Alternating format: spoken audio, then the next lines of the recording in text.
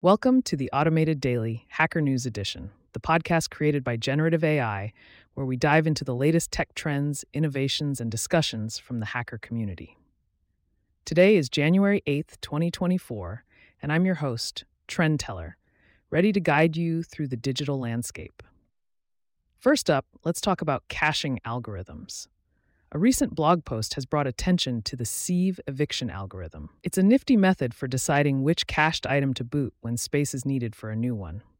Surprisingly, it outperforms many state-of-the-art algorithms with a lower miss ratio. The post ponders why sieve wasn't discovered sooner, suggesting its vulnerability to scan attacks as a possible reason.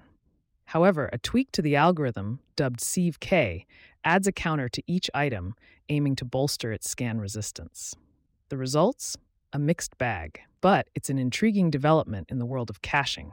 Switching gears to programming languages, we have an update on BigForth, a native code forth system compatible with Linux and Windows. It's not just a compiler. It comes with a GUI called Minos and a form editor named Theseus.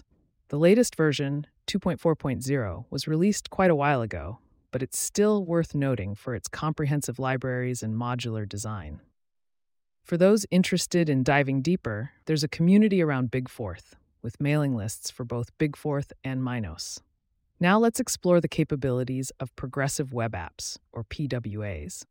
A recent article showcases a PWA that can be installed on both mobile devices and desktops, provided JavaScript is enabled. The article also walks through enabling motion sensors on iOS and Android, which may require some users to re-add the app to their home screen or tweak their browser settings. It's a testament to how far PWAs have come and their potential to deliver app-like experiences across platforms. In product news, Apple has just announced the Apple Vision Pro, a spatial computer that merges digital content with the physical world. Set to hit the US market on February 2nd, it's powered by Vision OS and allows interaction through eyes, hands, and voice.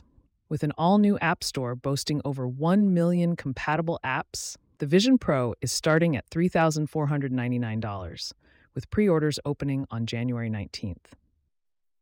Ever wonder about the odds of rare events? An author has compiled examples of 1 in a million chances, from winning the lottery to having the next U.S. president born today. It's a fascinating look at probability and reminds us that context is key when assessing risks. Moving on to electric vehicles, Oklahoma has welcomed its first 3 electric vehicles from Canoo into its fleet. These lifestyle delivery vehicles, or LDVs, are part of the state's Fleet Modernization Initiative and mark the return of vehicle manufacturing to Oklahoma after 17 years. Canoo is creating jobs and laying down roots with facilities in Oklahoma City and Pryor. The IT sector's job growth has hit a snag, adding only 700 jobs in 2023, a stark contrast to the 267,000 jobs in 2022. Layoffs at tech companies have contributed to this slowdown, despite the buzz around generative AI. For the OS enthusiasts, there's a new player in town, Moturus OS.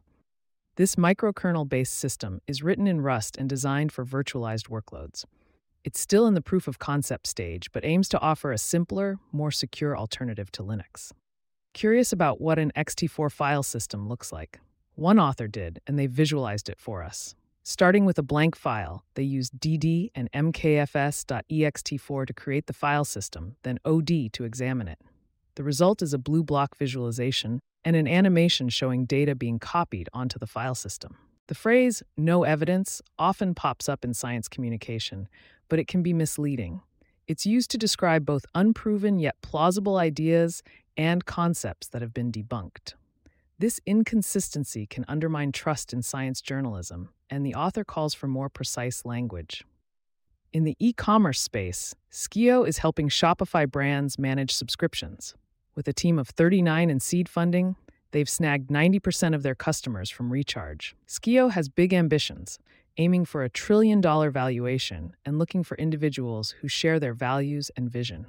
For developers, HTMX Playground is a new code sandbox for experimenting with the HTMX framework. It's a browser-based tool that requires no setup and supports other libraries as well. Users can save and share their work via Gist, and the code is available on GitHub.